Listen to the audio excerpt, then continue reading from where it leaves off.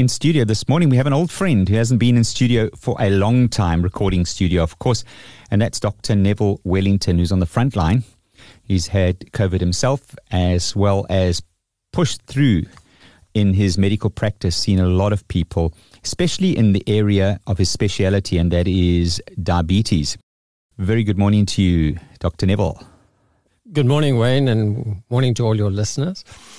Neville, we've seen a lot in the news, in social media. We're seeing just how many people who are dying of from COVID and have a comorbidity, and often that comorbidity is diabetes linked with sometimes obesity. What is the relationship? How does it work that these people are really struggling and many dying with COVID when they've got diabetes?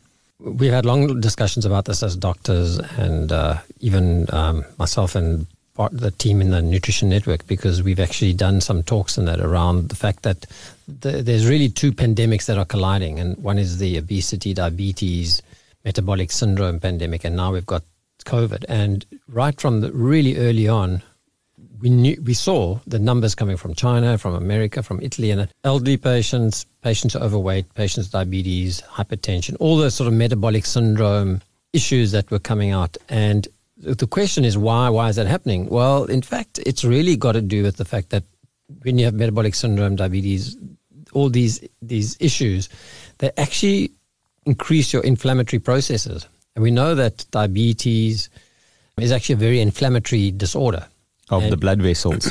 Well, of the whole body. I mean, of all your cells, your fat cells, you're releasing inflammation.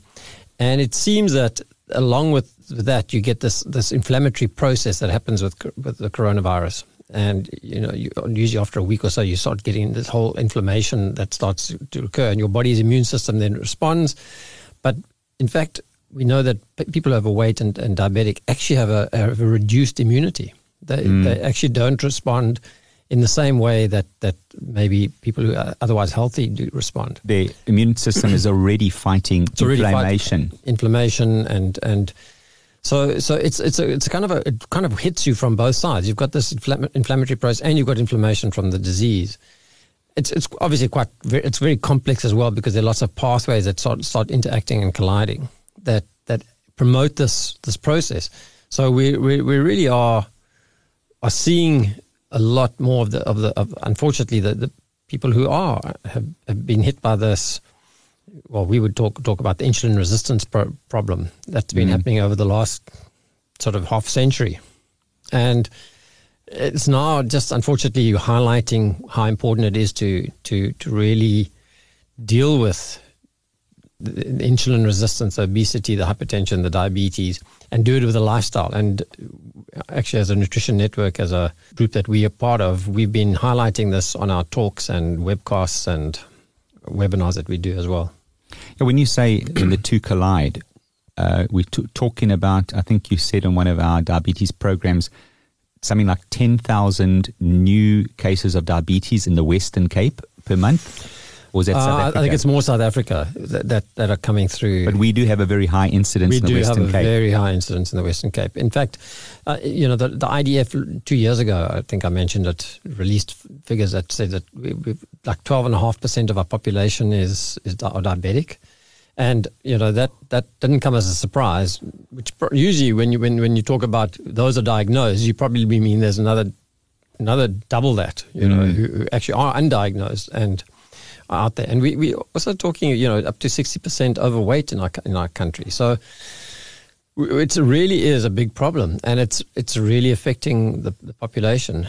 Fortunately, we still are seeing from the coronavirus stats, and that 80% of people are fortunately getting through it fine. But it's a 20%. We don't quite know why exactly. There's obviously some genetic predisposition, and then there's the weight and and all the other problems that come along. So what can people, you're a diabetic specialist, or you have a speciality, what can people who are diabetic during these times do? What should they be doing? Because now they are at high risk. It's like certain age groups, and, the very Dr. Charles Schuler always says on his show during flu season, the very young, the very old, and the very sick. So that would be similar with coronavirus.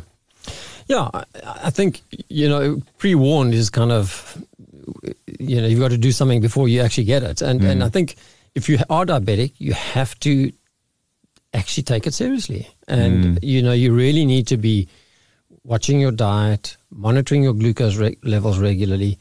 Glucometers now are easily available. You can get them over the counter, from your pharmacy. You can start testing. You can actually do a lot of good by actually monitoring. And, I've had a few patients, sadly I've had a few that have passed away, but I've had quite a few that have been fine. And, the big thing that we're teaching them is just, you've got to monitor your sugar. You've got to eat properly. You can't allow your glucose levels to spike above 8 or 9 or 10 and think that that's fine. You actually have to keep them under control. Because if you maintain a good diet, like a low-carb diet, it means that you've got a huge reduction of inflammation in your body caused by the glucose, the carbohydrates. Yes. And I mean, the studies have shown that if your diabetes is well controlled, there was a Chinese study that came out a couple of months ago, and they showed that if your HbA1c is under 7.3%, your risk of dying is only 1%. Wow. If your HbA1c is above that, your risk of dying is 11%. Right. So it correlated quite well. And so even if you you need to get your sugar levels down. If your sugar levels have spiked more than twice a day in the last month, above 10, then your risk of dying is 11%. Right. Sorry. So that's very, very important that now is the time to be controlling your diabetes through lowering the sugar and, of course, the low-carb diet. And as we always say, if you want to eat, make sure you check your glucometer. If the glucometer says you've spiked from that food, don't eat that food. That's exactly right. That's what we've been saying for the last 5-10 years. I can't remember how long. Thank you so much for joining us this morning. It's a pleasure, Wayne.